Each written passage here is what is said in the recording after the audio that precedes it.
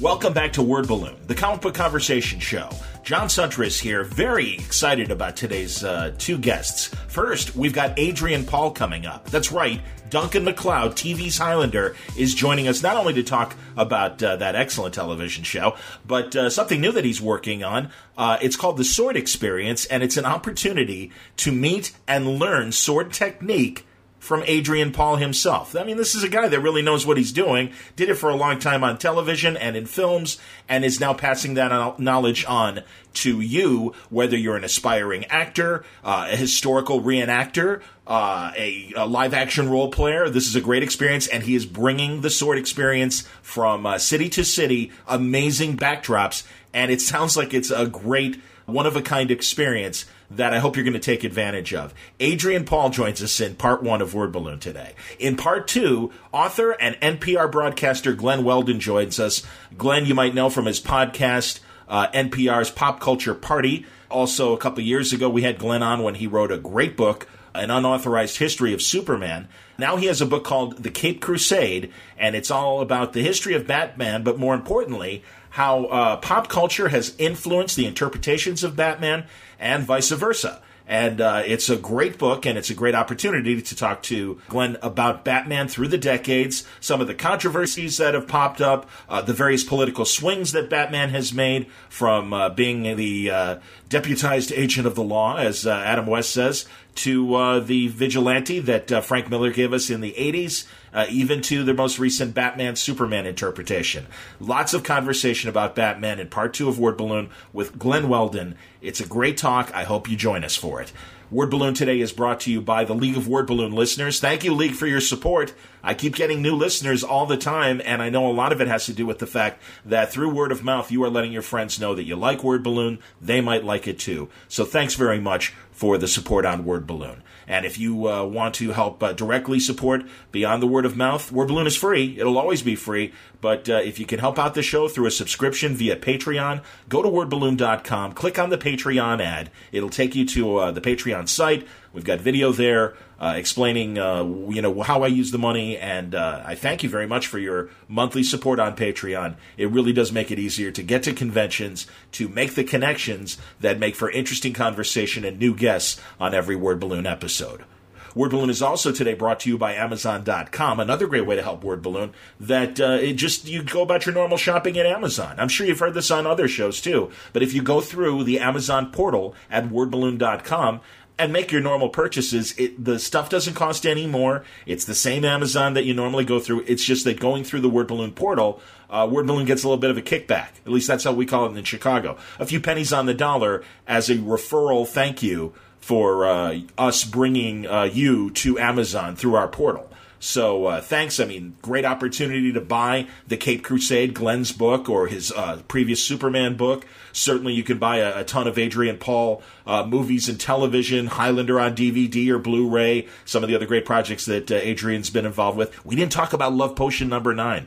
Remember that Sandra Bullock, Tate Donovan movie from the late 90s? Adrian was in that movie as well.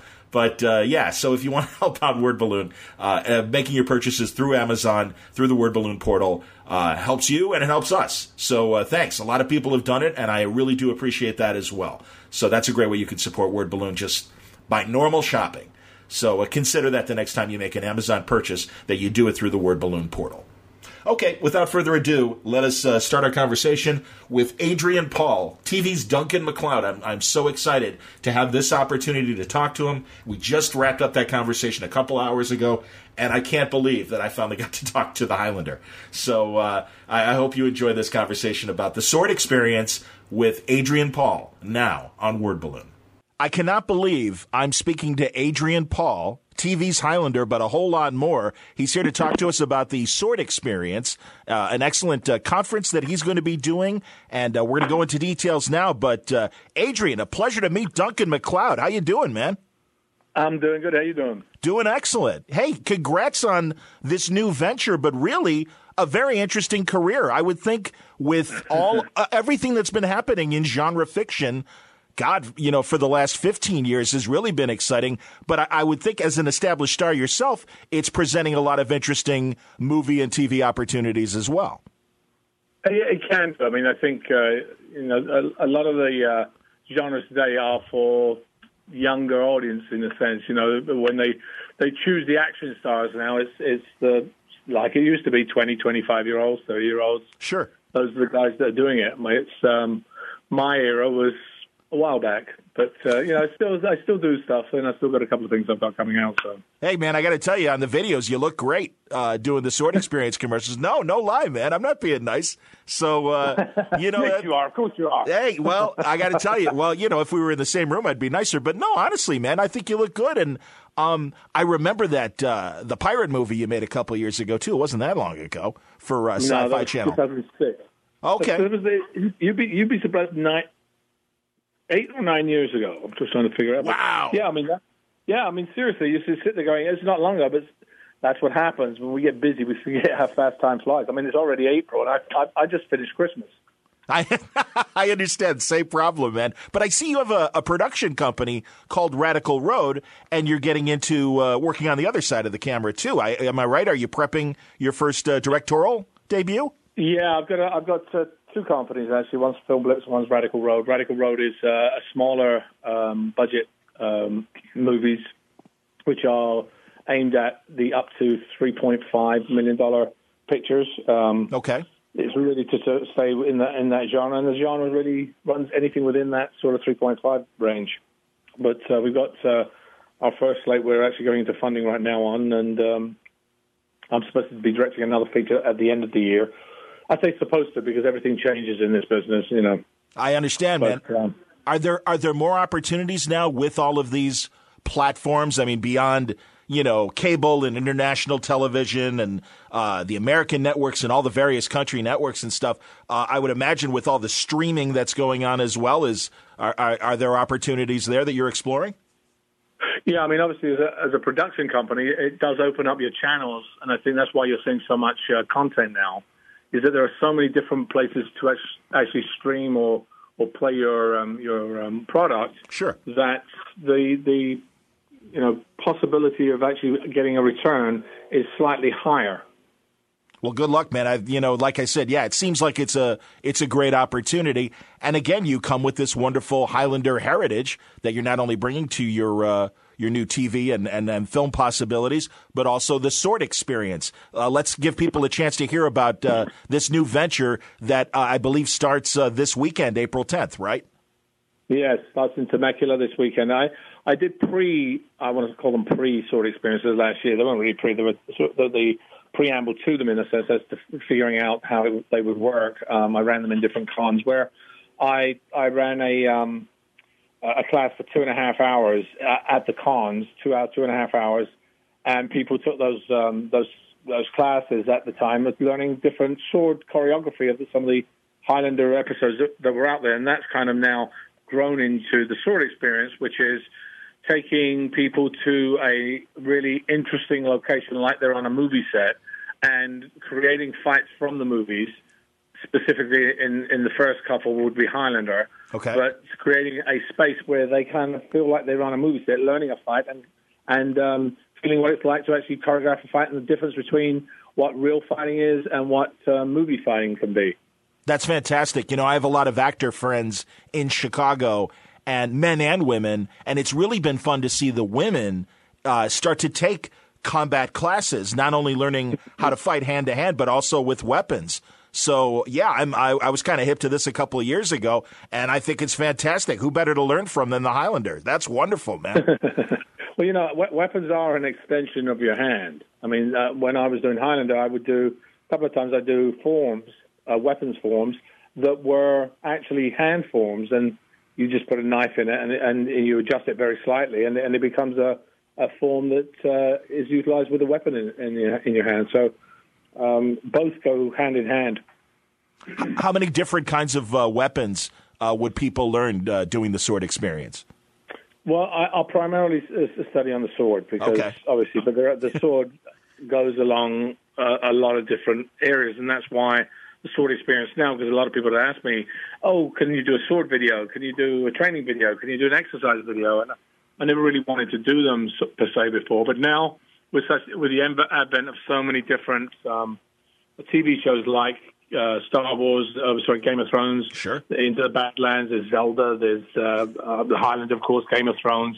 They're all different swords, and my idea is to begin it with a lot of the Highlander type weapons, but then take it into creating spaces that may be a Star Wars set where you're in the middle of the galaxy fighting, Darth Vader. Certainly. But you learn how to do some real choreography, and it'll teach, about the basics of how to do things. If you're an experienced person, that too works because the choreography can get challenging. There'll be tips, how you should deal with the camera, what you should do, shouldn't do, respecting your opponent and the weapon that you have in your hand, different things like that, and stories, of course, that I've been able to sort of partake over the years that I've done it.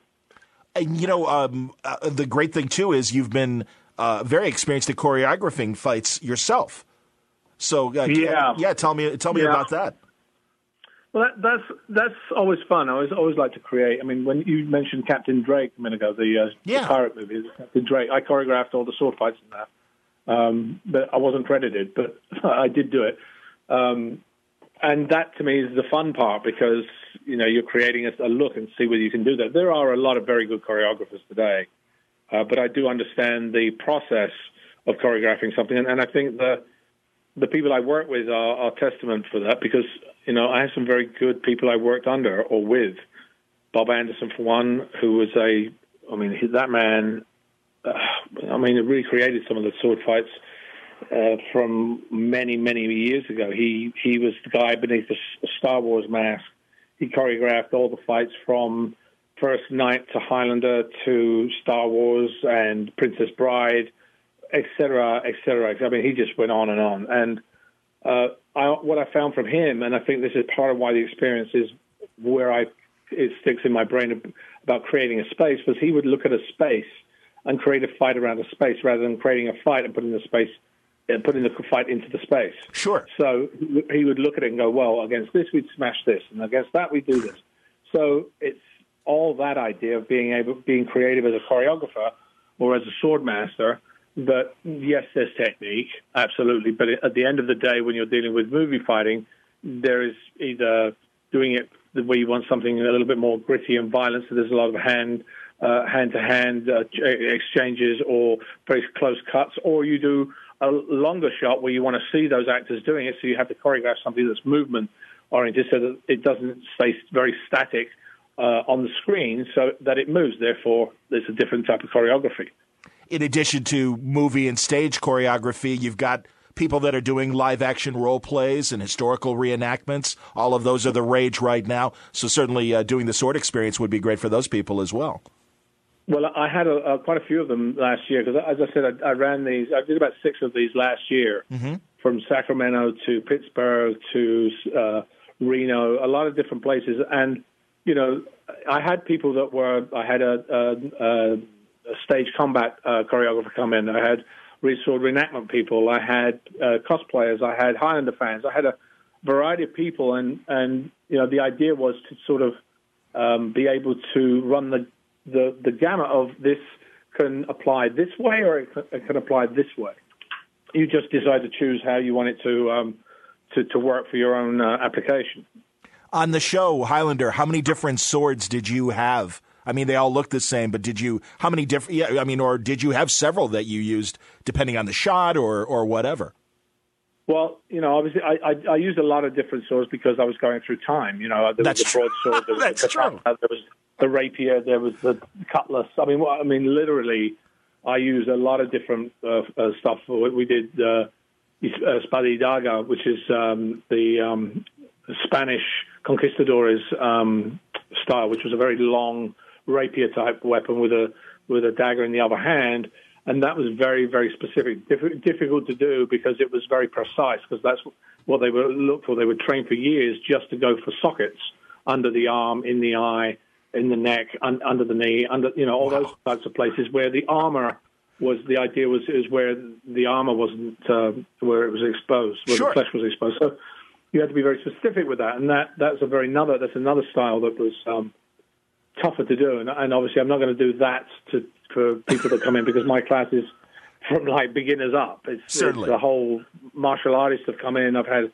a bunch of different people come in, and it just teaches you a different discipline, as well as it's a workout. I mean, I'm doing 4 hours. The sword experience is a 4.5 hour session. Wow. Whereby you go through, learning positioning, learning footwork, learning how to do choreography, learning how to go with an opponent, switching to another opponent that might be better or not as good as the opponent you just saw. So it's a whole, variety of things that you go through and set in a great location. The first one we have here, which is a slightly different one, we will have the whole day, whereas the one we have in Chicago, which is coming on May 1st, that's actually going to be half day. That's from 8 until 1. Okay. This one here is from 8 until 5, but it's split up. You have the sword work in the morning, then you've got breakfast, you've got the signing of the swords that you get, the certificate, the lunch, and then there's wine tasting and discount on wines, live music. That's a whole day's experience, so it's different. And that's what I want to give people. I want to give them a fun day to go out and learn something at the same time. That's fantastic. Okay, yeah, I was going to ask in terms beyond the workout, what other kind of festivities are going on. So yeah, my God, a full day at Temecula, as you say, in California, and Chicago, May 10th, 4 hours. So, but yeah, obviously people are going to want to take a picture with you, and like you say, get their swords signed. Yeah, those kind of basics. Now they can go to theswordexperience.com for more information on each location and what can be done. Yes, that's right. We've got there's a drop-down menu on there. It'll show you, actually, there's on the site now. We have 6 locations we're going to. We have, I know of, that we're talking about and finalizing about 10. So there's quite a few. We start with Temecula, then we go to Chicago, then we go to Houston, which is almost sold out now. So Temecula's very close to. We're looking for, I think there's about another 5 people on that one. And then there's London, Stuttgart, then I think Pensacola. Then there's a month off, which we're planning. I know where we're going, but it hasn't been secured yet, so I can't say it. But then there's Minneapolis. Okay. Then I have another one, which is not secured yet. Then I have 2 more at the end that are being planned at the moment, which are much bigger ones too as well. So it's really to sort of, as we move forward and as we go through the year, we book as we go. And as we get further ahead, then we'll plan 1 or 2 a year that are vacations for people, that like a day or 2 or 3 days that people can go away for 2 or 3 days to Mexico or the Caribbean or somewhere really exotic, have a vacation, learn something, and take their spouse or their other half with them and go dolphin watching or sure. Shark watching or fishing or go to the local ruins or whatever they want to do. So we're creating those ones as well. Yeah, I almost wondered with some of the foreign cities that you'll be going to, the opportunity to go to castles or other great locations that beyond learning the technique, you can really get a feel of, wow, look what I'm doing and stuff, and really make it this full experience. That's fantastic, man. Very cool. Yeah, because that's really the cool thing. We've had, and one of the things on our site, we've asked people where they want us to go and what locations are around them. And now we're also creating what we call a ninja army. Okay. People that are in different places that will help us find locations or spread the word in that city, and they will get things like discounts on T-shirts, or they get some discount on their sword experience, or things that they can spend as they get people to join up. So we're creating this other portion of it now that will start to spread the word, per se, that we want to create, so that we have a group feeling in this as well. That's fantastic, man. Yeah, so people should go to theswordexperience.com. This is like learning how to shoot from the Lone Ranger, or when you think about it. I didn't know if you could shoot. Absolutely, man. No, this is terrific. I think it's a great idea, man, and you're absolutely the man to run this thing. So congratulations on a great idea. And thank you. Absolutely. No, I think this sounds like a hell of a lot of fun. And God, I wonder in Chicago, and I'll have to look up on the website exactly where you're going to be, location-wise and stuff, because we don't have ruins, unfortunately. But, tell me. No, you don't. But you see, that's what I say. Every city has its specialty. And to me, Chicago had these really interesting, obviously some of the locations we tried were way out of our budget. Sure. You just can't, $7,000-8,000 a day just doesn't work. Yeah, absolutely. We can't afford that. But some of the other locations we have, and we're diligently looking different places that give us a feeling of what the sword fight will be. For instance, Houston is going to be at Con, and that one we want to do an experience where we dress up the area so that you're in like the Star Wars movie set, or the Into the Badlands look, or the Highlander look, or whatever. So we create it so that you're able to get that. In Chicago, we found a spot. Let me just pull it up now because I've actually got it here. That'd be great. It's a really cool. It reminds me of the Loft in Highlander. Highlander had a very good look at it was a loft that we had, and so the fight's going to look at what it was like to shoot that sequence. The place is actually, where is it? I'm just looking at it now. It's I'm trying to find it. Where is it? Artifact Events. Okay. Which is it's on Ravenswood, on Ravenswood Road, 4325 Ravenswood in Chicago. All the details are actually there, but you're close to the zoo, you're close to the conservatory. Sure. We're looking at places so you can go and have lunch afterwards. So it'll be a fun place, because this one I'll do possibly the fight from one of the dojos that we did on the film. So you can go and look at the fight afterwards and see what the difference was, or what you learned from it, and so those types of things. That's what I was wondering. So will people get videos of themselves in action if they do this as well? They'll have all photos will be done. There'll be some videos put out. Wow. Yes, some of it we will keep for our promotional aspects, but you will be able to get all photos. We'll take all photos of you doing in action, doing everything that you're doing, and there'll be a little video clip we'll probably do at the end to promote everybody, and everybody can download that little clip. That's awesome, man. Well, everyone's got to get their gi or whatever kind of live-action role-playing outfit, together, and try. You can wear anything. You can wear a dress forever. It doesn't really matter. Whatever you're into, it's okay. That's awesome. At some point, I might come with my kilt. I don't know.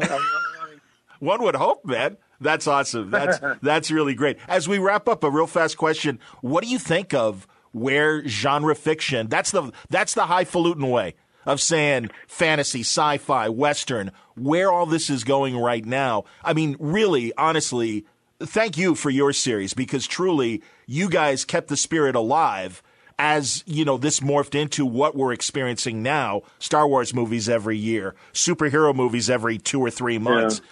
What do you think of all this as someone who's, been, in this kind of action hero role? I think what happens is every few years we get cycles of type of films and that. We are a society that gets, I was talking about this the other day, how movies and plays and these types of things give us the storytelling that we were so used to when we used to huddle around a campfire when we were gathering rocks hundreds of years, thousands of years ago. And so we get taken away into different eras. Some people like, more horror. Some people might like more blood or Western. Sure. This is now that we're in the fantasy era right now, I call it, where, all the action heroes and the superheroes and the comic books and all that have come to life. And so I think it's awesome because this is a different expression. Every era, every 20 years or so, we get a different expression. We had the Douglas Fairbanks sword fighting and Zorro and Three Musketeers and all that in the 50s and 60s. And then there came Star Trek, and which was at the first, oh my goodness, what is that? And then it becomes a huge cult following. You bet. And eventually it turns into what we have today, which is all the Ant-Man and Zelda and Superman, Batman, Spider-Man, etc., etc. And I think it's also, it's just a different now that allows the inner kid to still be alive in a sense. Understood, man. No, and I'm glad that the Highlander fans are still out there. It's I count myself among them. It's always, whenever there's something new, it's always like, all right, man, that's good. Let's get back to the world. And no matter what, truly, because there've been good ones and there haven't been so good ones and everything. But we do come back because it's like that original thrill I think that we got from the first couple movies and certainly from the series. We're all hoping to experience it again. Is there any chance of anything? I know that The Source was a couple years ago and was kind of an uneven film at the end of the day. But I mean, is it put to rest, or would the clarion call ever come back for Duncan Macloud? You're such a gentleman in the way you describe that, because the source, it was like if you cut the last quarter of the film, you would have been good. I hear you, man. Because it had something, but there was an unfortunate series of events that happened during the shooting of that and the distribution of that. But would I do it again? Yeah, I know that they're trying to redo the Highlander franchise, and I heard there's rumors of a series. There were definitely large rumors of them putting together a film. I believe Lionsgate have it. Okay. But they're revamping the first one. They're trying to redo the first one and regenerate it that way. I think the idea of Highlander is prime right now for movie audiences. They're trying to make it, from what I understand, $120 million picture. Wow. I'm not so sure. That's garnering a lot of money together. You got to have the right direction, right stars to put in that spot.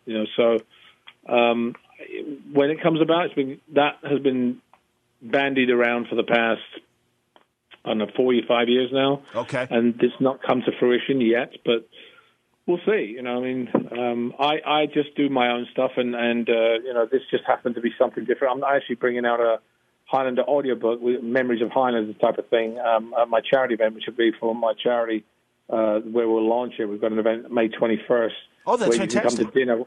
Yeah, there's a dinner for...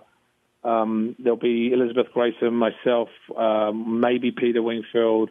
I'm talking to David Abramowitz, who was the creator and the showrunner. And it'll be a private dinner of about 20 people, so 20 spots. We're already beginning to fill them up. And there we'll launch the audiobook, and there'll be a live radio show, because I have a radio podcast every week called Peace Fund Radio. Oh, fantastic, man. Oh, I didn't know that. Yeah, that's awesome. I do your job. Well, no, that's great. Well, no, that's good, man. Hey, welcome to the podcast pool. I like it. That's fantastic. And what is the title again of your podcast? It's Peace Fund Radio. Peace stands for Protect, Educate, Aid Children Everywhere. I've had a charity for 18 years now, nearly. And this is the arm where I discuss all the different issues that face our kids in our society today. That we highlight different organizations. We bring in different celebrities.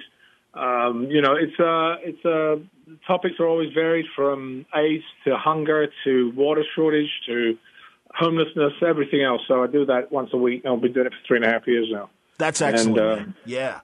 So that's my passion. Is my charity work. Is I've done it for a while. That's fantastic. Peace Fund Radio. That's the podcast. And man, great news about the audiobook. I know a lot of people that would love to hear about your Highlander stories. That's wonderful. Yeah, there's a couple there. I'll bring out something a little bit more in depth in another year or so, probably. But I've got to write it first. I've just got so much on my plate that sometimes you just kind of, when can I do this? Oh, I need to sleep too. That's good. I've got 2 kids that are 3 and 6, so you can imagine. I've got a 3-year-old. Oh, congratulations! That's wonderful. That's great. Yeah, that's work. God bless my wife. I understand. No, that's really great, man. And I'm really glad that you've got all these projects. And I know there's an audience waiting for this stuff. But the key now is the Sword Experience the best way to keep up to date on your stuff, or is the Peace Radio website the best place to keep up with your stuff? Well, I have several sites. I have the Sword Experience site, which is Sword Experience on either Facebook or Twitter. Okay. I have Adrian Paul 1 on Twitter, which is my own personal one. And then my main site on Facebook is Adrian Paul. And that, everything there goes through that, as well as I have the Peace Fund site as well. So there's Peace Fund Radio, Peace Fund, and so I've got a numerous amount of ways that you can actually keep up with what I'm doing. That's excellent. Most of them link to each other too. Okay, well, and I'll go over them again as we wrap up. But seriously, congratulations! I think the Sword Experience sounds like a hell of a lot of fun, and I think it will be really educational for, as we say, actors, historical reenactors, and the live-action role players as well. And who better to learn from than the Highlander himself? So thanks a lot for talking today, man. And as you get closer to the audiobook, if you want to come back and promote that or any of the other future projects, I'd love to have you back. Fabulous. Thanks, brother. And thank you for having me on today. I can't believe it. Adrian Paul on Word Balloon. What's next? Adam West? William Shatner? Bring him on. No, it was great talking to Adrian, and honestly, the Sword Experience sounds like a lot of fun, and I can't believe it's coming to Chicago next month. So go to theswordexperience.com or also go to Adrian's Facebook page for more information and keeping tabs on how you can participate on that. And man, a Highlander audiobook. That sounds really cool. Looking forward to all those new projects from Adrian Paul. Let's shift gears now and talk Batman for the rest of the show. A fun conversation with Glen Weldon. This happened before. We did it with Superman when Glen released his unauthorized Superman history. This, The Cape Crusade, is from Simon and Schuster. It is authorized, but at this time, not only is he giving us a history of Batman, but also an interesting spin on the geek culture through the lens of Batman, as he puts it. Fun conversation with Glen Weldon. Let's start it now on Word Balloon. Glen Weldon, welcome back to Word Balloon. It's been a while, but I'm glad you're back and back with a new book. Oh, thanks, man. It's great to be back. Congratulations. Another excellent, not only study on another great superhero, but also, in this case, a slightly different book. Why don't you explain? I mean, we're talking about the Cape Crusade, Batman and the Rise of Nerd Culture, and equally the nerd culture and Batman are examined in this book. So tell us what your thoughts were at approaching this volume as opposed to the unauthorized Superman book from a while ago. Yeah, I mean, I had a lot of fun writing Superman, the unauthorized biography, but that was kind of work for hire. I mean, it was the 75th anniversary was coming up, and I had an editor reach out to me saying, do you want to do this? So I did it, and I enjoyed it, but it is, it was a strict chronology, because when you're doing a history of something, you're kind of locked into chronology, which can start to feel like you are writing a 300-page Wikipedia entry. It can feel like you're doing a term paper. This happened, and this happened, and this happened. So when it came to this book, which I pitched, because Batman's kind of my guy, I decided that I wanted to try and widen out as much as possible because I do think he's useful as a lens through which to look at nerd culture. So that was a chance to kind of widen out and talk about all the different iterations of Batman over the years and what they mean. That was something I was really looking forward to, because nerd culture, like any culture, is messy. It is not tidy, and things that happen in 1939 influence things that happen in 1970. So you have to draw the through line. You have to kind of figure out what stays in and what goes. When I turned in the Superman book, I was asked for 75,000 words, and I turned in 130,000 words because I liked everything. I wanted to write about crypto a lot because I think crypto is awesome. I do too. Yes, but when it came time to this book, I realized that since I had a thesis, which is that this guy is a lens onto nerd culture, then anything that didn't fit that thesis, anything that didn't serve that thesis, I just didn't have room for. So I tried to find the through line, and that meant that I couldn't spend 6 pages on Mogo the Bat Ape, though I wanted to spend 6 pages on Mogo the Bat Ape. I'm sorry you didn't. All right. Yeah, not this time. Well, and also, it's that chicken and the egg kind of theory, which affected which, because I understand that there are touchstone moments in the writing and presentation of Batman, but then by the same token, the pop culture might impact how Batman was interpreted. I mean, we can look at, how do you see, and we're just going to hodgepodge back and forth throughout the years and stuff. Let's start with 66, because I think it's, as you even point out in the book, a much maligned moment with the Batman television show, and also you also describe how it impacts us at various ages. And I've been saying this as well for years, and I'm glad that someone else feels that way and also put it in a book, because I completely agree with this. But, I mean, this was the time of pop art, and certainly, kind of in, Liechtenstein was really in a shitty way, obviously, taking a lot of comic book panels and calling them pop art and not crediting or even cutting in any of the creators that would have probably appreciated a payday the way Liechtenstein got. But, how do you see pop art and Batman and the whole 66 craze? Well, pop art was cresting at that moment in the years leading up to 66, and Andy Warhol had pretty much made his bones on installations that featured Batman and Superman, because the pop art movement valued things that it saw as cheap, slick, mass-produced garishly colorful, and so comic books were kind of made for it. Comic books and Campbell soup cans were kind of made for the pop art movement. And you're exactly right. They kind of took advantage of people like Lichtenstein, took advantage of other folks, and Lichtenstein was lead among them. And when I went back and read some interviews and talked to some people who were instrumental in bringing up that show, over and over again they say, so I had to go and read some comic books, and so I felt embarrassed doing it in public, so I went home, and if you can call it reading, I was used to more highfalutin fare. And this is William Dozier, the producer, and we would now call him a showrunner of the show, who, he was so, he tried to put himself out there as Mr. Playhouse 90, but he was also the guy who brought us Dennis the Menace and Rod Brown of the Rocket Rangers. But there was something about comic books that just didn't strike anybody. And this was not unique. This was, they were trash. They were for children. They were beneath contempt because you wouldn't even give them a thought the second time a day. So the genius that he and Lorenzo Semple Jr. brought is that, okay, we're going to take these comics of 1964 and 1965, the Batman comics, which were the New Look comics, the New Look Batman, Carmen Infantino and all those folks, and we're just going to assert them as if every trope, every idea here is just like we're doing an Ibsen play. We're not going to wink, we're not going to mug, and a lot of misconceptions about the show have kind of hardened into widely held misconceptions. People think that it's winking, that it's satire, and it's really not. It's doing something different. It is simply laying out everything, and the joke, the humor comes from the fact that these very simplistic kind of anodyne concepts with everything being labeled and big sound effects and very simple plots and absolute good versus, I wouldn't call it evil, I would call it mischief, larceny. That's the conflict, and you're right. Even reviewers of the time could key into the fact that kids loved it because of the colors and the pow zap. Sure, and the action. Yep, and adults, and they would turn around to see their parents laughing at the show and not get it.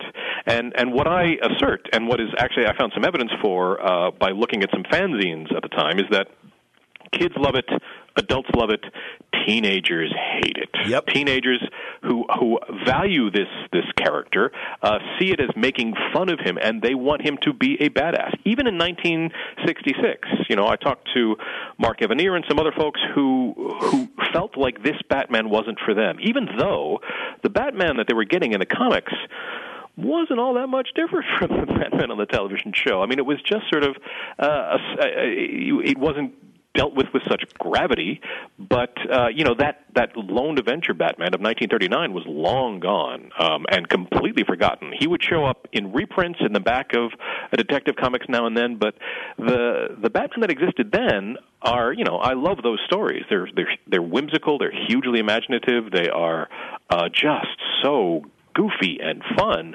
But there is no trace of this dark, brooding Batman that they claim to have wanted. And I came across a story where Chuck Dixon, who would go on to write lots and lots of Batman stories himself, he's very proud of the fact that when somebody came into school, his best friend came into school wearing an Adam West Batman shirt, he slugged him because that's not my Batman. I mean, I was frankly surprised, John. I was frankly surprised to see that's not my Batman sentiment had such deep roots in nerd culture. And I think that moment where one nerd slugs another nerd, it could be the very first recorded incident of nerd rage. I understand. I also get, because, I always say it's the 3 stages of Batman. It's the 4-year-old stage. It's that. Now, I always pegged it more as an adolescent stage because I think by late high school, early college, when you might still be in your late teens or your early 20s, you do see the humor. And it is interesting because I know that Dozier, as you point out as well, tried to do the Green Hornet and played it completely straight and really played it as an action show. And it's funny because I even had an argument with a couple podcasters who all they saw was the 2-part Batman that Green Hornet and Kato guested on.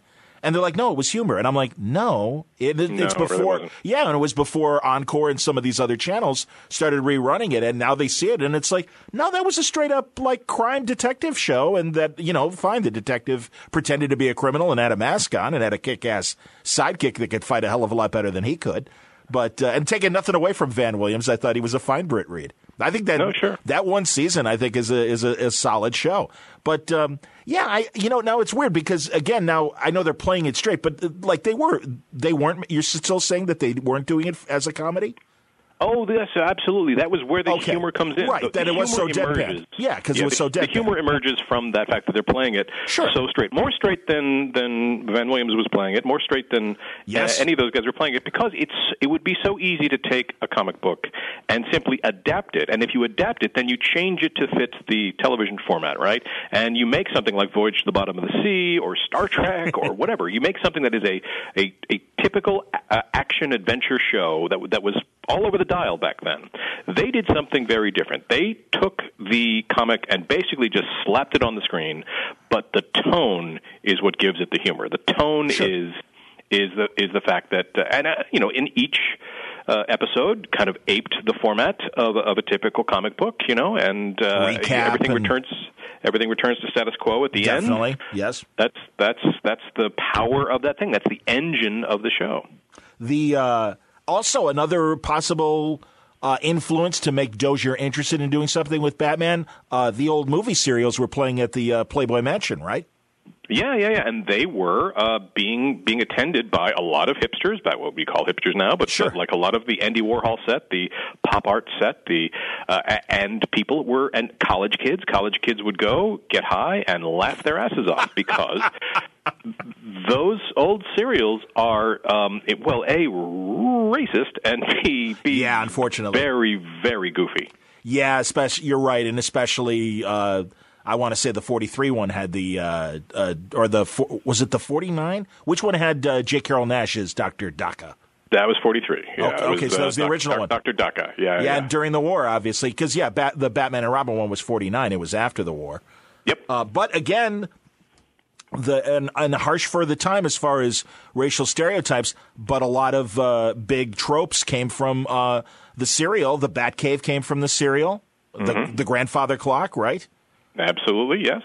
And we'll say defense, but I mean, what people went to the movie theaters, what they went to serials for, was to see a newsreel to reassure them that we were winning the war, and to get their patriotic yayas out, to see movies about flying leathernecks and GIs fighting the good fight. And so they adapted. They brought a typical, hugely successful, by the way, a movie serial, and made the villain somebody that could feed into that kind of jingoistic fervor of the time. Did you watch a couple of weeks ago? Turner Classic Movies was representing him right before the opening of Batman Superman. Oh, no, I didn't. I did go to see Batman Superman at an Alamo Draft House out in Virginia, and they did show a couple of those. And and I had seen them to research the book a couple years back. Well, and I want to get you can't leave without talking a little bit about Batman Superman. We'll save that till the end. Let's go back to the beginning, though, because Bob Kane, much maligned, certainly invented his own folklore that is on his gravestone. One of the I'll tell you, I'm surprised that the epitaph on the gravestone doesn't continue on the back of the gravestone, because it's like the Constitution, isn't it? It is, and every time I would think, okay, you're taking an extra swipe at Bob Kane when you don't need to take a swipe at Bob Kane. I kept a window of that gravestone open on my browser, and so I would just be like, yeah, no, screw him. No, let's keep that in. It is fascinating and infuriating, and who knows if he actually wrote that or if his family wrote that, whatever. But the fact that remains, it's just a part of this willful attempt to erase Bill Finger's contributions from history, and that's, I talked a lot to Mark Tyler Nobleman. He's in D.C. too, so we'd meet, and I gave him the first chapter to read just to make sure I wasn't going too far. But that was something. That guy was a piece of work. Mark is the attorney that's been working with a lot of the estates of these original creators and kind of helping them get their share, correct?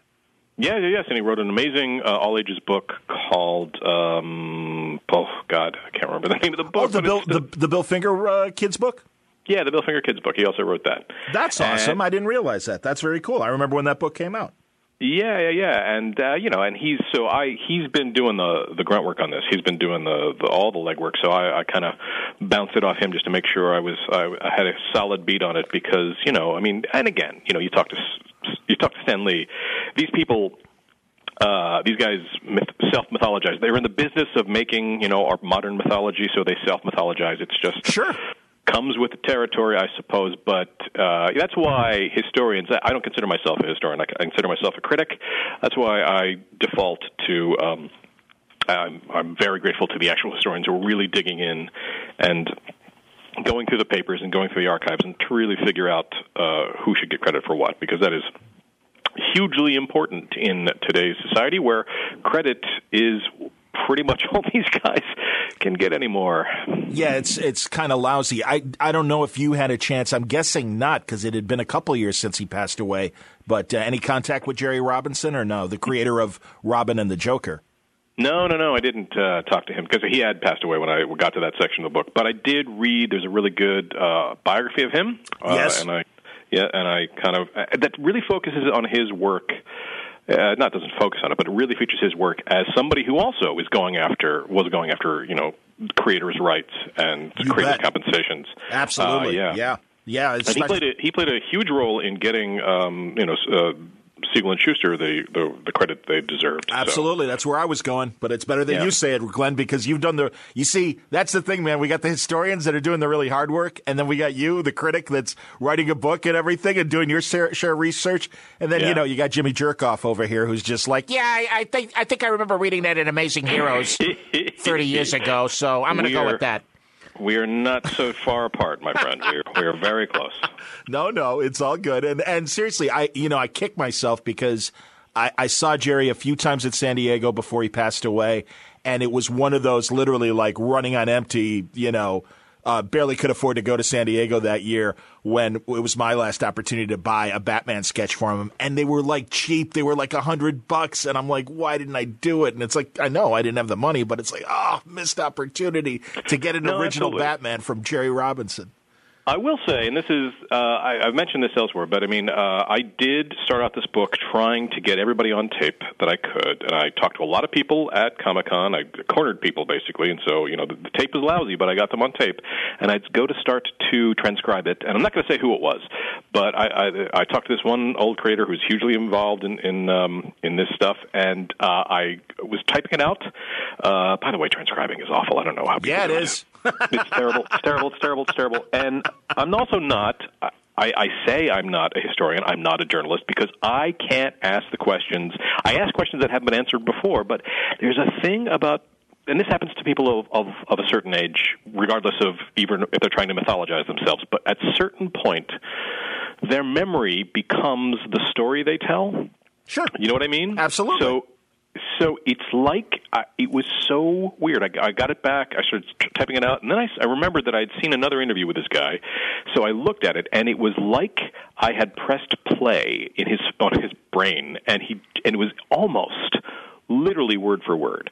And I wasn't getting anything new because, then that's my fault because I don't know how to ask the questions. I'm not a journalist. But that's why I decided I would focus this book, as I had on the first one, not so much on what the writers and the creators and the artists thought they were writing and creating and doing art about, but what they had, how it had affected the culture, how the fans saw it. I think that's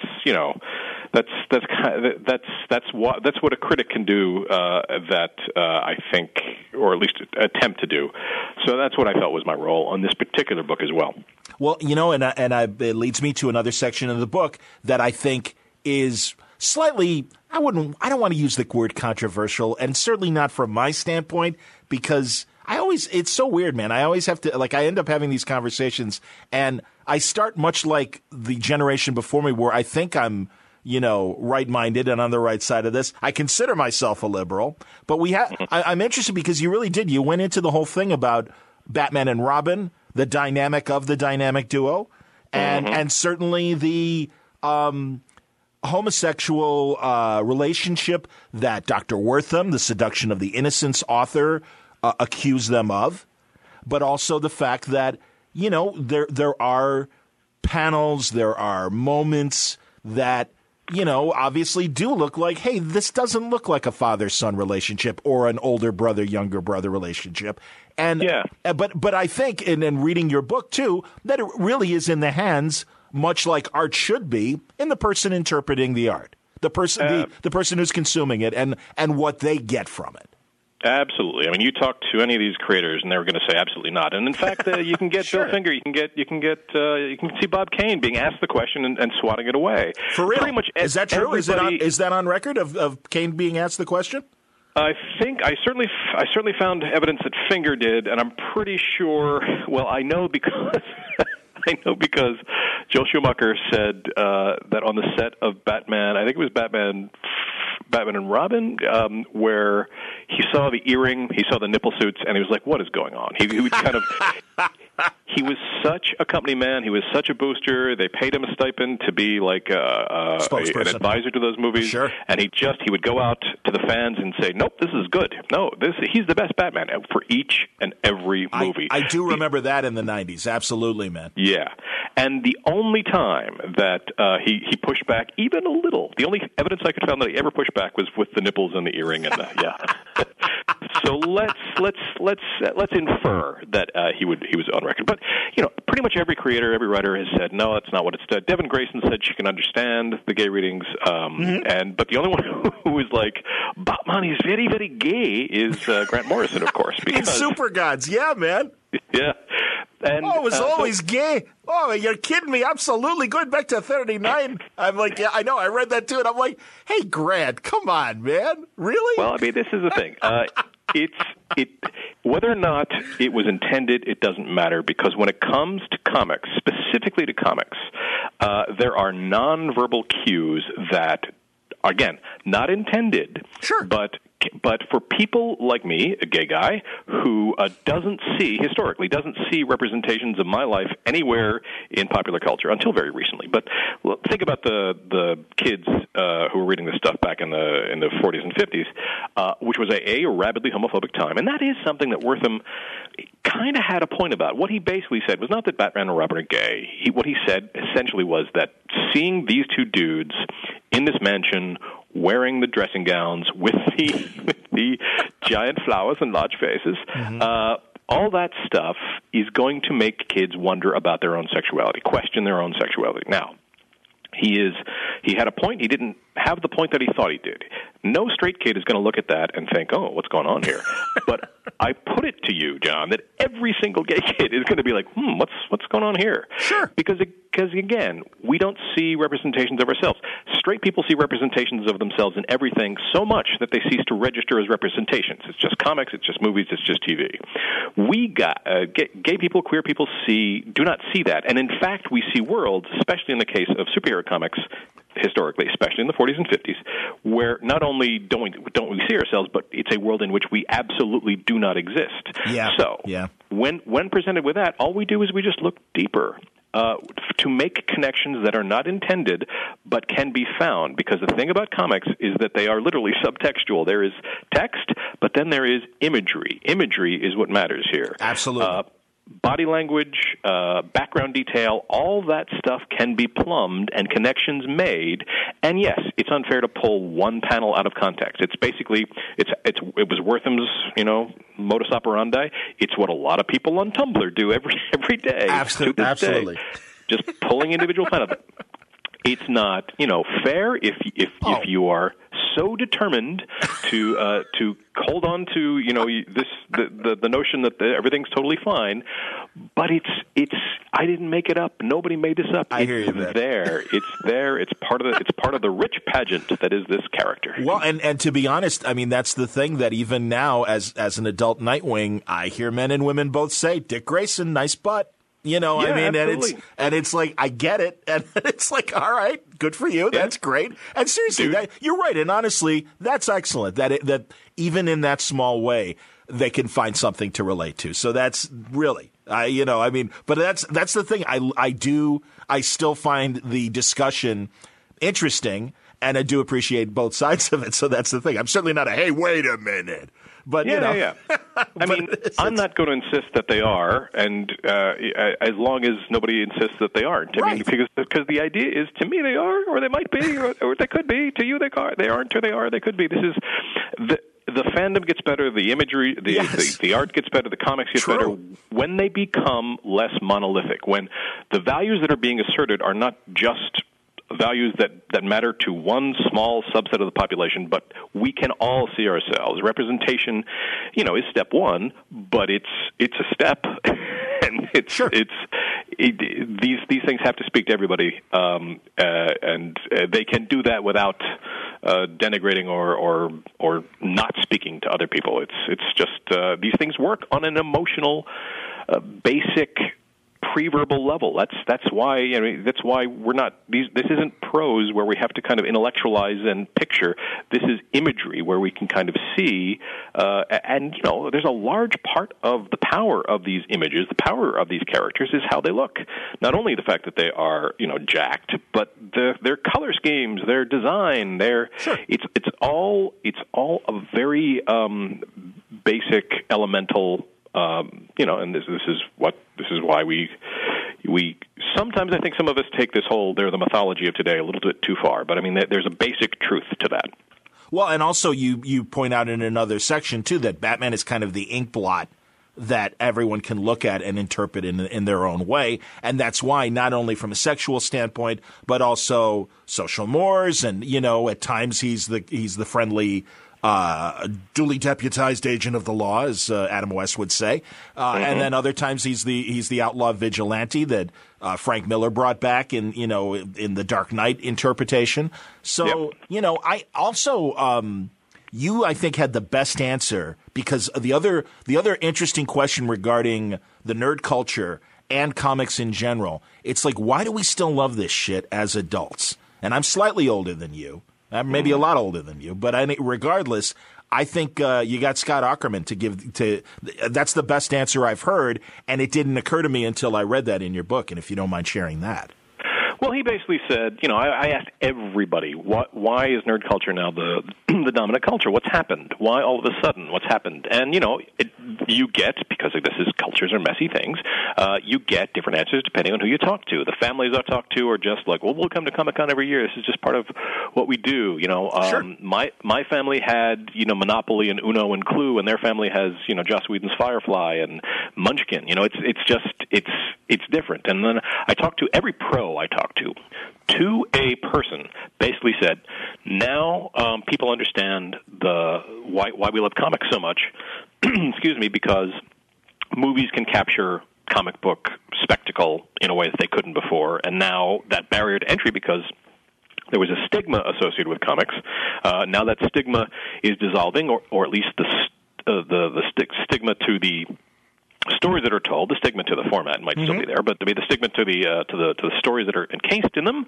has gone away, and now they're mainstream. But when I talked to Aukerman, he said basically my generation didn't have a war. We didn't have a draft. So we didn't fear for our lives. We didn't ever ever have any kind of introspection.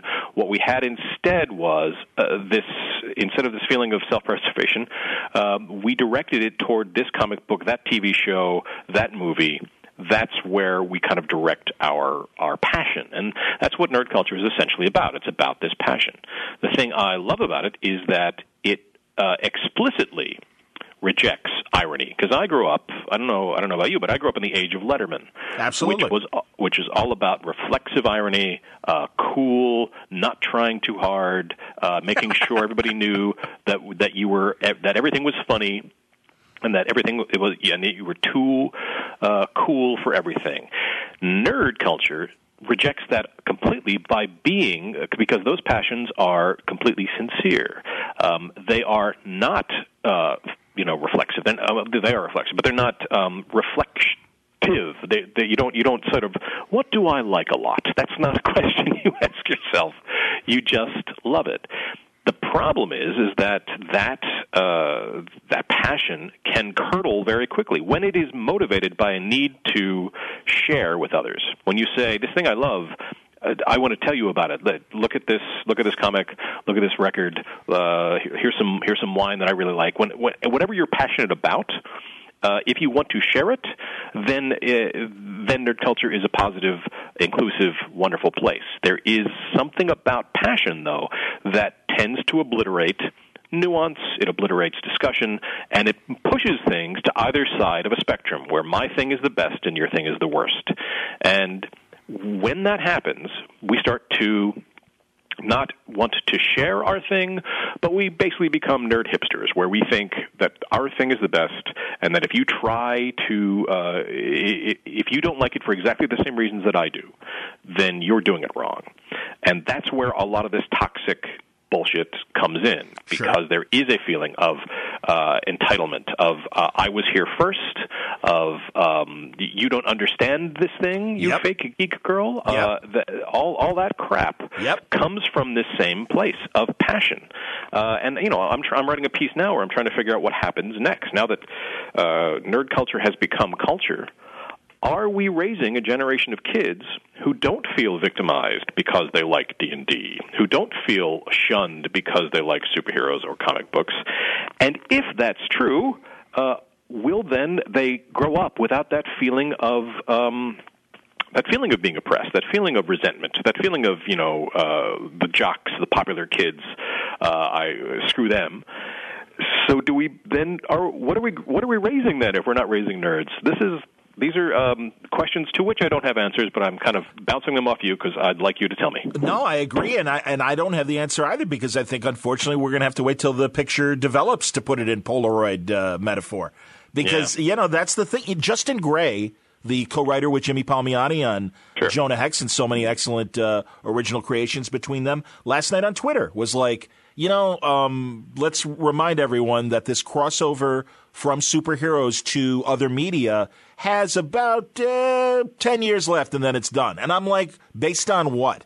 Because I think we're in new territory. I understand that fads come and go, but all we have to do is point to the Western that pretty much lasted for about 75 years, from the silent era to about the mid-'70s, and then had a resurgence again in the 80s. So that's the thing. I really think we're in, like you, to also add more baggage to what you're suggesting. I mean, that's the thing. There are so many outlets, as opposed to the 3-channel or 5-channel era of the 50s through the 80s, the pre-cable era, where you can watch these things. Certainly the internet has opened that, and you can feel good about what you like and find a community, if not next door, then certainly online, that shares these passions.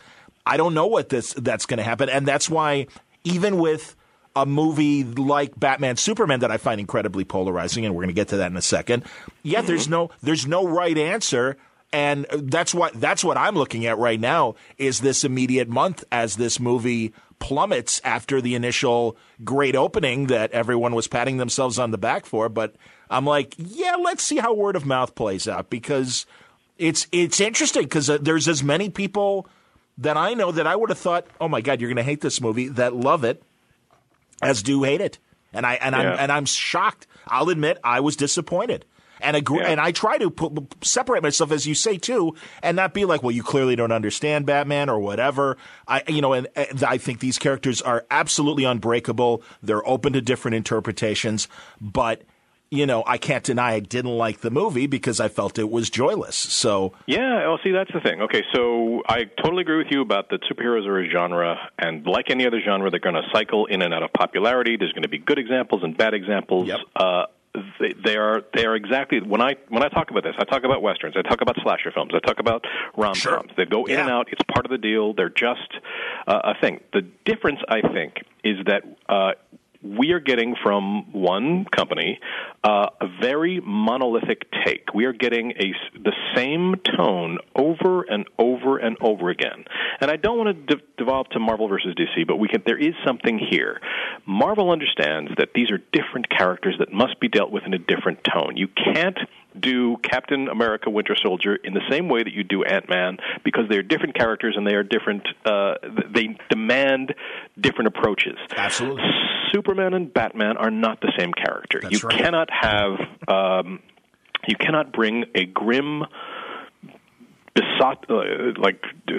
dour, joyless, pseudo-philosophical take on Superman that may have worked for 3 films or 2.5 films with Batman, because there's a resonance with that. There's a long history of grim, brooding, takes on the things like the surveillance state, things like the like terrorism. That there's a history there. It's part of that character's DNA.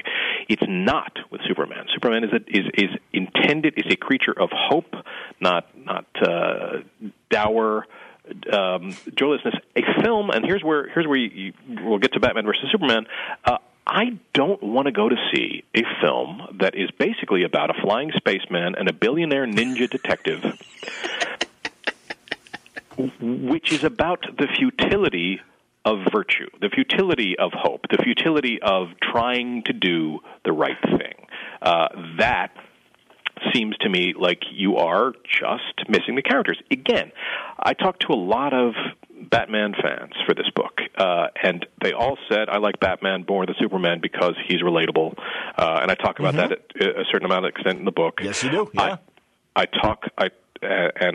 try to kind of poke some holes in that theory because I think it's not really his relatability. I think it's his oath. I think it's this idea of obsession. I think that's what resonates with nerds in a big way. I also think that there's a tendency to focus on the fact that he's a badass, on the rage, that totally misses the hope that is implicit in this character. The hope is he is going to put his body between harm coming to anybody else. In that sense, he's a lot more like Superman than he isn't, because he is dedicating himself to the proposition of never again. I'm going to keep what happened to me from happening to anybody else just by punching crime in the face a lot. That is a very It's a weird kind of hope. It's not necessarily a realistic hope, but that's its power. Because again, who came up with it? A child in a lonely bedroom by candlelight swore an oath in 1939 to dedicate the rest of his life warring on all criminals.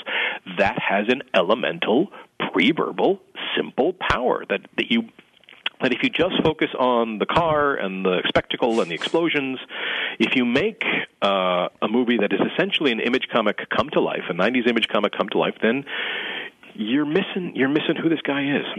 And it's funny. I really do think Affleck was a lot, and I honestly wasn't one of those people that are like, Affleck is Batman. I'm like, no, I think he could do it. And I think he had flashes of true Batman moments, certainly as Bruce Wayne in those opening scenes, and it's in the trailer, so if you haven't seen it, I'm not spoiling, but when he's rushing to the Wayne building as it's collapsing and trying to save people, that's a very Batman moment, and I really think that he had several of those in the movie, and like you say too, there's this contrast of Batman and Superman that usually plays itself out in the books, in the movies. In the actually I can't think of a time in TV, although radio, and I'm glad you point out on the old radio show, Batman and Robin would show up a lot. And they were chums. They were best of friends. Well, that's the thing, man. And, I grew up in the, my decade was the 70s as far as being a kid. And so I grew up with those 80-page giants and 100-page spectaculars when they would reprint those great stories that, came from World Finest. And, you had Kurt Swan art or Dick Sprang art. And they were absolutely best friends. And, hey, this is great. You do what I do. Okay, fine. Let's do it together. Sounds great. Yeah, and even in the 70s, in those issues of World's Finest, where Gotham City was across the bay from Metropolis. Was it really? There was a bridge that connected them, yeah.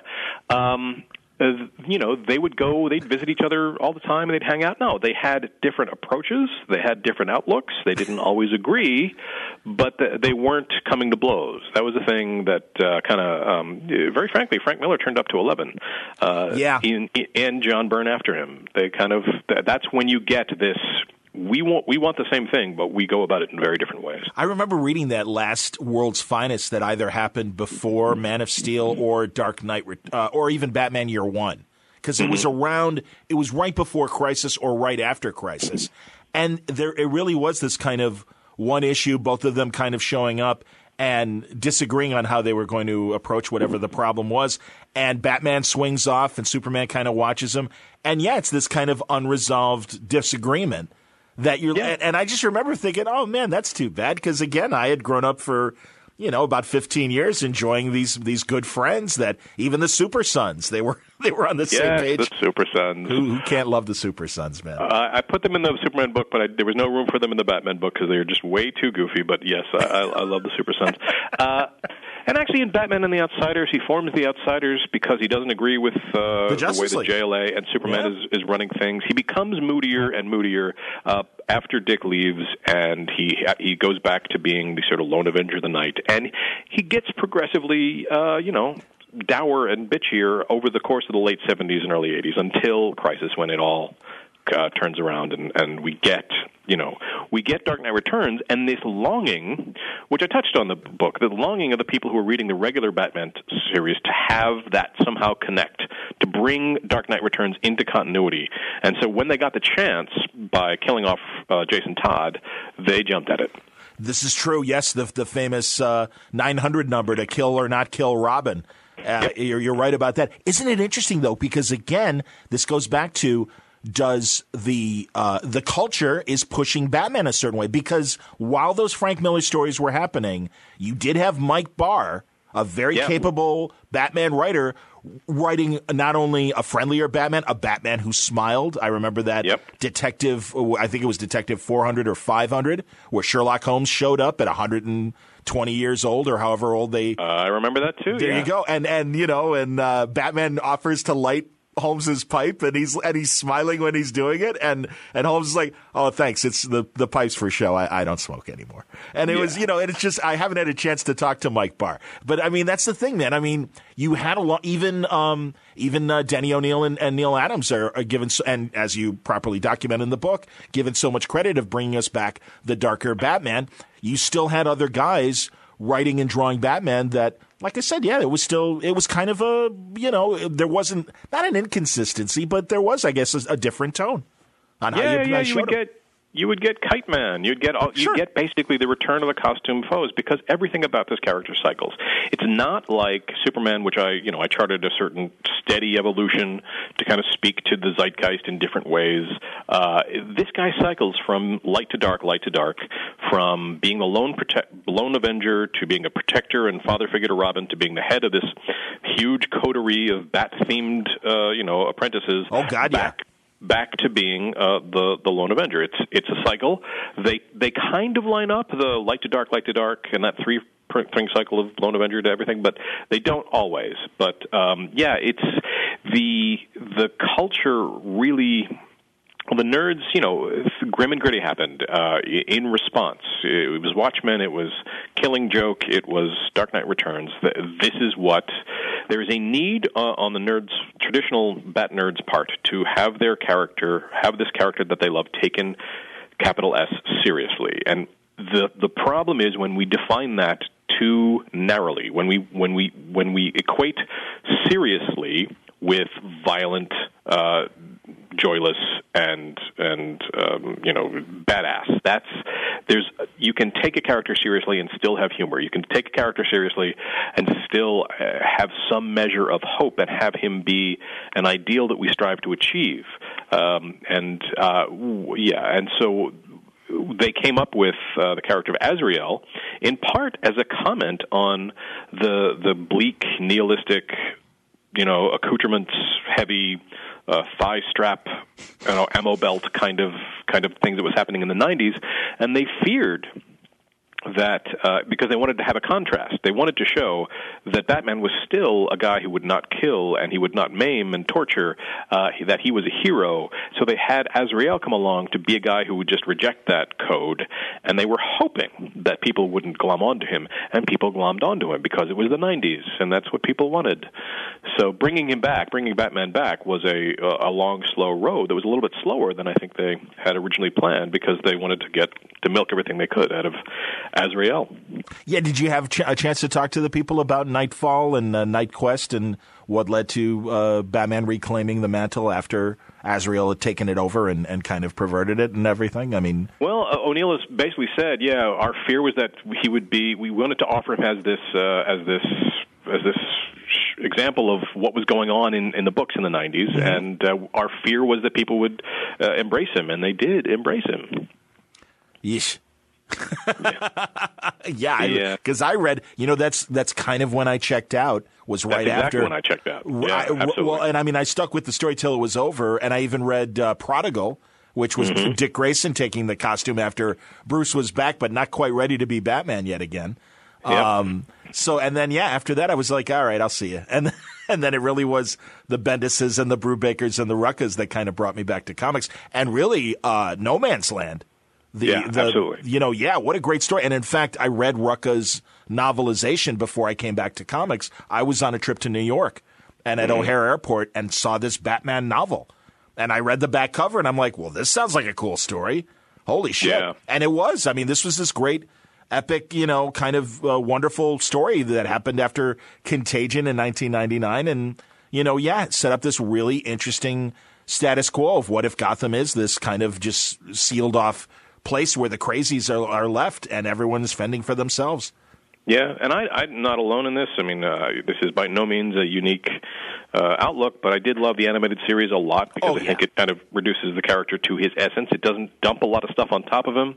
Doesn't do what the Nolan films, what the Schumacher films, what the Burton films did, which is just kind of use Batman to tell the story according to that director's outlook.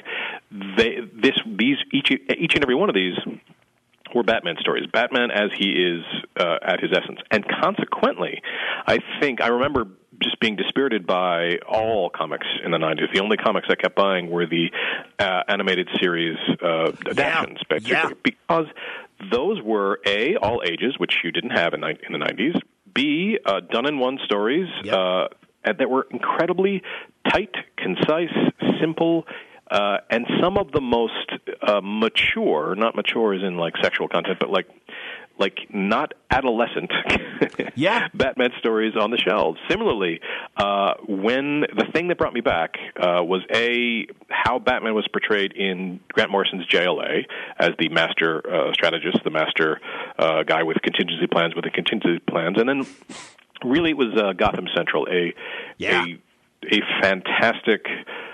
You can do gritty, you can do grim, and still have it be fantastic if you care about character more than spectacle, if you care about storytelling more than just having people grimace at each other in full-page splash panels, over as they stand over rubble. I mean, Gotham Central was about storytelling, was about using the comics medium to do what it can do, which is tell a story that isn't just about two people in tights beating each other up, but actually the people around this thing. How a character like this would affect the world around him. It was a really smart thing. Some of my favorite comics of all time. I agree with you on that, and it's kind of one of the things. I like Gotham. I don't love it, and it is because it leans more towards Tim Burton and less away from Gotham Central. I couldn't agree more, and I think it would have been better served if it really was more of a straight-up police procedural without the whack. I mean, with the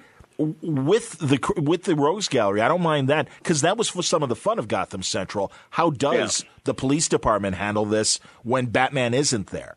And even as like Dead Robin, the story where a dead body shows up in a Robin suit, and they're not sure if it's really Robin or not, and just that, or the sniper story with Joker, what a chilling story and a very realistic one. I haven't read Paul Dini's realistic Batman story yet. Has it come out yet? I don't even know if it's. I don't know. Did you talk?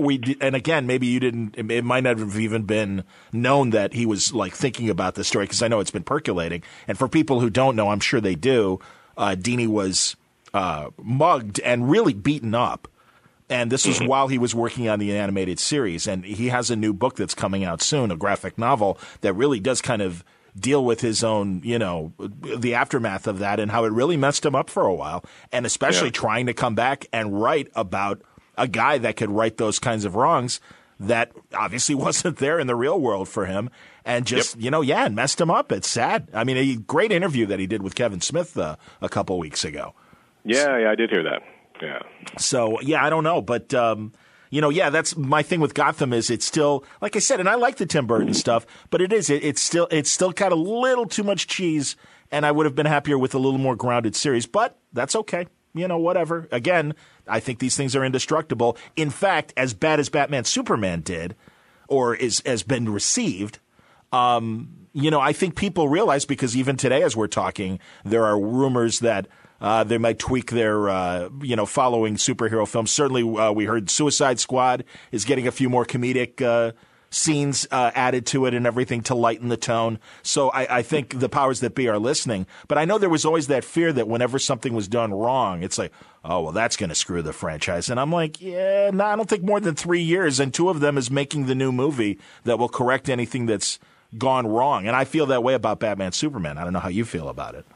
Well, yeah. I think they are always correcting the last film, and that's not necessarily a strategy. Because I remember after the Nolan films did so well, and they tried. Well, I think it was Superman Returns comes out, and it doesn't do well. They think to themselves, okay, what we need to do is what Nolan did. What we need to do here is make a Superman film that's grounded and dark and morose and.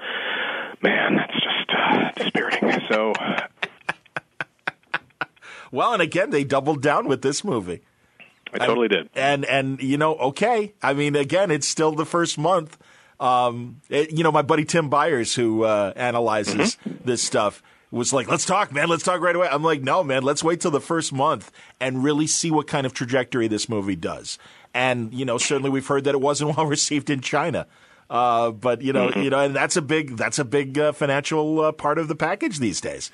Yeah. So it's a very, very interesting times, man. And I think the good news is there's always good Batman product to reach for when a movie or whatever disappoints. And those of us that love comics and books and things like that can just do that and be like, all right, well, again, how did you feel about Affleck as Batman? Oh, he's fine. He wasn't given much to do except glower, and Cavill wasn't given much to do except glower. I mean, that's the deal. Yeah, I would agree on both on really all the actors' counts. It wasn't their fault, and if anything, too, I saw enough in Affleck's performance, and I'm like, all right, I'd like to see a Batman movie with Affleck, and hopefully directed by somebody else and someone that, can put a little more humor and a bit more balance to it. But I whatever, and maybe take the gun away from Batman. Yeah, that's the thing. But that's been a thing from the beginning. There were guns, there were machine guns on the the Bat Gyro. On the Bat, certainly on the Bat Gyro. But I mean, there were guns in Burton's Batmobile. That's true. Okay. And you can wave it away by saying rubber bullets, but he did kill a few dudes. So, it's just because, again, I have a whole thing about this in the book, about how superheroes are not action movie heroes. When you try to make them action movie heroes, you satisfy the action movie-going audience because we like to see, we like to get our yayas out. We like to see the evil villain punished, but you can't. You distort them. You have to keep them not killing people. You have to keep them inspiring hope. Even if it's hokey, if you want to write a Batman story, you have to kind of keep to the genre constraints, because that's where creativity comes in. Within those genre constraints, you can do a lot of different things. But to try to map a superhero story onto an action movie story means giving it the typical action movie structure with a big stupid explosion in the third act, where everything that happened in the first act has to come back. So you have to turn the person who kills Bruce Wayne's parents into the Joker. That's just dumb, because that's a fundamental misread of who the character is, because the whole thing about him is that it's a caped crusade. It's not a caped vendetta. It opens out into the world. It's larger than him. He is not looking for Joe Chill. He is looking out for everybody. He is trying to stop crime. So it always is dispiriting to me, but I understand. It's just, there are nerds and there are normals. Nerds loves adventures, endless adventures, and normals want, tell me a story. Give me a beginning, middle, and end, and let me get out of here. Yeah, I want to see the end. Exactly. No, I get it, and you're right about that. It was heartening, though. Several of my non-nerd friends going, I thought Batman doesn't like guns. I'm like, yes, you're right. Well, then why did he have one? I don't know. You're going to have to ask.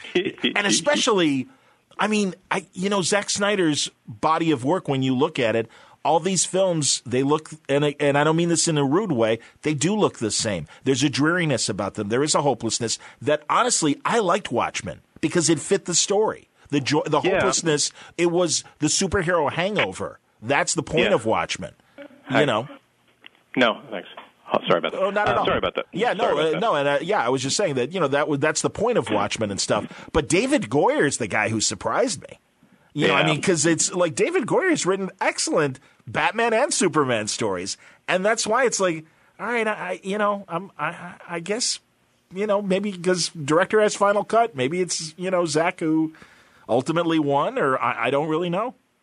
Yeah, it's so much of this franchise stuff. I mean, I'll dispute with you a little bit on Watchmen because I think what he did with that slow motion camera tricks was turn these essentially pathetic, screwed up psychopaths into badass heroes. So when you have a fight scene and you slow everything down so everything looks awesome, you're missing the point. I mean, I'm going to say what everybody else said, which is that moment where he actually interpreted the book, that prologue where he added something, is actually by far the most interesting part of that film because everything else is just almost verbatim, shot for shot, except he got the tone wrong, except we're not meant to admire these people. We're meant to think that they're deeply, deeply screwed up. And that just doesn't come through. I can appreciate that. And you're right about the prologue. It was great. Dylan's times they are changing. Oh my God, yeah, and it's so funny because literally I saw a screening of Batman Superman a few days before the opening, and and the next night Watchmen was running on Spike or whatever, and just happened to catch that opening, and I'm like, this is a better movie than I think or whatever. And again, it was that part of the movie that really I think weighed heavily on me and in a good way, and reminded me how much I liked it. Yeah. It's the only part where he departs from the text to do anything that a director's supposed to do. Sure. Yeah. Well, yes, reinterpret and have something else to say beyond the original presentation. Although I got to admit, Sin City, I really enjoyed the way Rodriguez. He just decided, okay, I'm going to make a movie and put himself in this slightly 2-color box. Sure. And allowed himself to shoot a film that way. And, people who were like, I was surprised. Sin City 2, I think, should have done better. I think it was mismarketed. And it could have been as simple as, did you like Sin City? Well, here's more. Because it was. Yeah. It was a continuation in the best way, I thought. The only thing that didn't work for me was Josh Brolin as, and I forget the character's name now, but Clive Owen's character. Right. Wait, was there a third one? There wasn't a third one, was there? No, not yet. Not yet. I mean, and I don't know if, based on the low performance of 2, that maybe there won't be a 3. But yeah, I honestly, like I said, did you see 2? Didn't see 2 because I thought it was the third one. I like a difference of tone. No, I mean this is what that tone is made for that story, right? I mean it's noir pastiche. It's intended to be noir pastiche, so it does what it does. It's just between that and the spirit and the thing, it just all felt of a piece. Understood. Now, as we wrap up, I want to let you promote, of course, because you're on an excellent podcast yourself through NPR. Oh, yeah. Every week I'm on Pop Culture Happy Hour, which is a roundtable discussion, usually of stuff that has just happened that week. We try to time it. It's a lot of fun, and I've been doing that for, how many years now? 6 years now. It's nice. Nothing like you, but still. Nah, that's good. 6 years is good, and no, it's a good conversation always. What was the consensus? I didn't listen to the Batman Superman review. The consensus was, unfortunately, not. We tried to get off of it as soon as we could because we just don't want to sit around and bitch, moan and whinge. Yeah. But it was. We were pretty much all on the same page, unfortunately, because I think the conversation gets more interesting when somebody disagrees. I was counting on my pal Chris Klimek to run to the barricades and defend, but nope. I was shocked on some of the guys that I podcast with, Art and Franco, the Tiny Titans creators. They loved, or they didn't love it. They liked it. They liked the movie. And they both didn't like Man of Steel. And especially Art Baltazar, who honestly really gets Superman. I mean, and really, it drives me nuts that DC doesn't give him a shot to write a more adult story, because he really gets the essence of Superman. And he was just like, I loved it. And I'm like, really? And he goes, I kind of did. And he goes, I'm going to see it again to make sure. But yeah, he goes, I really had a good time. And he goes, the little things didn't bother him. And he's just like, no, I think the spectacle was enough for him, I guess. But it's interesting. Jimmy Palmiotti wrote a positive review. And I mean, that's the thing. A lot of people that I really respect their opinions. And I'm like, wow, that's interesting. Again, I'm not judging, but it's like, that's even more fascinating that it is this kind of polarizing film that has gotten these mixed reviews. The whole point of the book, John, is that there's all these different versions of the characters out there. There's a version of these characters for you. I do tend to map people who liked this movie with people who were 12 and 13 in the 90s when Image Comics and the death of Superman and all that stuff was happening. True. Because that's pretty much this. I mean, the presence of Doomsday in this film was like, yep, okay, I see what's going on here. Not for Glenn's. This movie is not going to be for Glenn. Well, and, honestly, I think people do know, so I'm not going to feel bad about spoiling. I don't know why I thought eventually we would get to the death of Superman. I didn't think it would happen immediately in this film. I thought, much like the story that played out in the comics, we'd see Doomsday, maybe see the Justice League try to beat Doomsday as a team and fail, and ultimately, like in the comics, Superman's going to have to do this himself. Yeah. And that's the thing. It's like, good Christ, it's the second movie and he's dead? Yeah. What the hell is going on? Good Christ. Am I, and you're laughing too, because, it's just, and that's why I don't want to, again, this is the kind of thing you talk about in the book, as you say.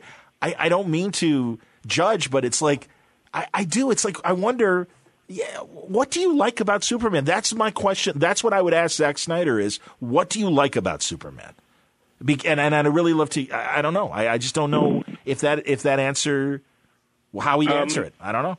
If you come at him saying that he doesn't fit with the times, we have to change him to fit with the times, instead of find a resonance between him and the times, and make him an example, make him a hero, because, I mean, again, the film was about the futility of being a hero, which is, you could argue that that's realistic. I would argue that that's nihilistic and depressing, and it's not what I go to my Flying Spaceman movies for. And also, as people were worried about the R-rated version that's going to eventually wind up on DVD, and saying, how can you make a movie that kids can't see with Superman? And I'm like, well, maybe he's Galahad, surrounded by the absolute worst world in the world, but his hope and brightness will still carry him through. Let's see the movie. And then we saw the movie. And then we saw the movie, right? Yeah. I mean, when Affleck said, "Yeah, I'm not going to take my kid to see it," it's like, okay, well, I mean, you're not going to take your kid to see it. This is a movie about a guy from Krypton and a guy in a bat suit, and you're like, no, I think it's too adult. And therein lies the paradox of Batman and the Rise of Nerd Culture in the Caped Crusade. Nicely done by Glen Weldon. Hey, see, we're broadcasters, dude. We know how to put a bow around it when we need to and everything. But no, man, great book. Congratulations on book 2. And man, I don't know how long your experiment is going to take to find out where things lead and where this this kind of fearless nerd who isn't persecuted for liking D&D. Where it's going to take us. But, man, I look forward in our senior years having this discussion and go, see, you were right. I didn't think you were going to say it, but you were right. Hopefully. But, dude, hopefully, I don't know. I know you're 50-50 for San Diego, but if you're there, we'll definitely say hello to each other. That would be great. Excellent. Good luck with the book, and good luck, as always, with Pop Culture Party on NPR. If it's not on one of your, do you have affiliates, or is it purely a podcast? It's purely a podcast. Okay, excellent. Well, that's all right. We're in that world of on-demand entertainment when you want it. So when you're done listening to this episode, download Pop Culture Party and enjoy Glen Weldon and his crew talking about pop culture. But thanks, dude. Pleasure talking to you as always. Yes, my pleasure as well. Thanks, man. Fun conversation, as always, with Glen Weldon here on Word Balloon to wrap things up for today. April is going to be a nuts month. I have got such a stack of interviews that were kind of contingent on news being released this weekend at Emerald City. As I'm recording, the Image Expo has already happened, and so a lot of big announcements were made, and a lot more conversation tied to that can now be released on Word Balloon. So we've got a lot coming in the days ahead. I've already alerted people via Twitter under my @JohnWordBalloon account and under my Facebook page as well. People like Will Dennis, the Vertigo editor at DC, has left the company back when they made the move to Burbank, and he's got a lot of freelance editing that he is taking care of, including a great new project just released through Image. The announcement was made. It hasn't come out yet. Moonshiners with Brian Azzarello and Eduardo Riso. We talk about that. And also Will's time at Vertigo and how Vertigo has changed. Really also, new announcements coming for the new direction of Vertigo at Emerald City. So what a great time to reflect back and look at Vertigo with Will Dennis. So that's coming up on the next Word Balloon. We've got a new Bendis conversation coming up, a new Bendis tapes with Brian Michael Bendis, and Charles Soule is coming up, returning to Word Balloon. Ryan Stegman, we've talked to him on the floor and at panels. We've never had a one-on-one on Word Balloon. That's coming up this month. Hopefully Mark Wade and I are going to be touching base. More first-timers as well, more podcast celebrities, not just Adrian Paul and Glen Weldon, but some others that you might know and listen to if you're a fan of the same kind of podcasts that I am. And I think you are, because I share my favorite podcasts with you on a lot of Word Balloon episodes. So it's going to be a lot of fun this month. It's busy. It's coming fast and furious. But the good news is that means more content for you. So I hope you enjoy what you're getting so far this month in April and what's to come. Word Balloon today was brought to you by Amazon.com. Again, if you go through the Amazon portal at Word Balloon right on my webpage, it takes you directly to normal Amazon, and you can shop as you normally do, but Word Balloon gets a commission for bringing you to Amazon. It doesn't cost you any more. Everything stays the same price. So if you're inspired today and want to get the Cape Crusade, Glen Weldon's book, great way to do it. Purchase it through Amazon, through the Word Balloon portal. Cliff Nesteroff, his Comedian's book that we talked about back in November, another great way. You need pants. I need pants. I buy them through Amazon occasionally. I do it through the Word Balloon portal. So, that really does help Word Balloon out. Gives us a few cents on the dollar, and it adds up. So thank you for the people who have done it already. Big purchases, small purchases, it doesn't matter. Word Balloon gets a cut for bringing you to Amazon. So thanks for using the Word Balloon portal to Amazon. I hope you'll consider it the next time you make your Amazon purchases. Word Balloon is also brought to you by the League of Word Balloon listeners who directly support this program with their monthly subscription through Patreon, but also through the word of mouth of letting their friends know, hey, you might like this show. It's fun. You don't have to wait for convention panels to get an in-depth interview or conversation. That's what happens here at Word Balloon every week, and I'm very proud of the level of conversation that my guests bring. I do my best to keep up with them, but I think it ends up being a very entertaining show that is unlike any other show on the internet, on broadcasting, podcasting, any platform you consider.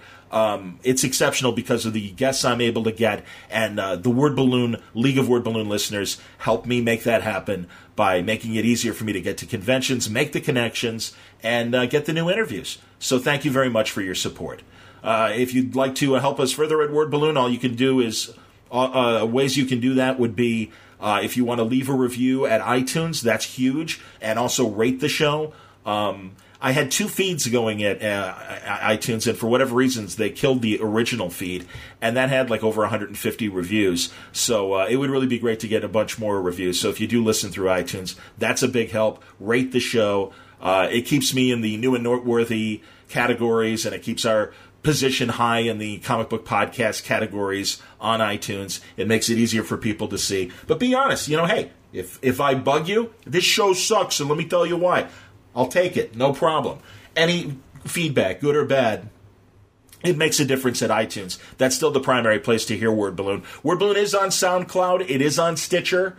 If you enjoy the show at those places as well, let people know. And thank you for the support. We got much great programming coming up in April. I can't wait to share it with you. Until next time, thanks for listening. Word Balloon is a copyright feature of Shaky Productions. Copyright 2016.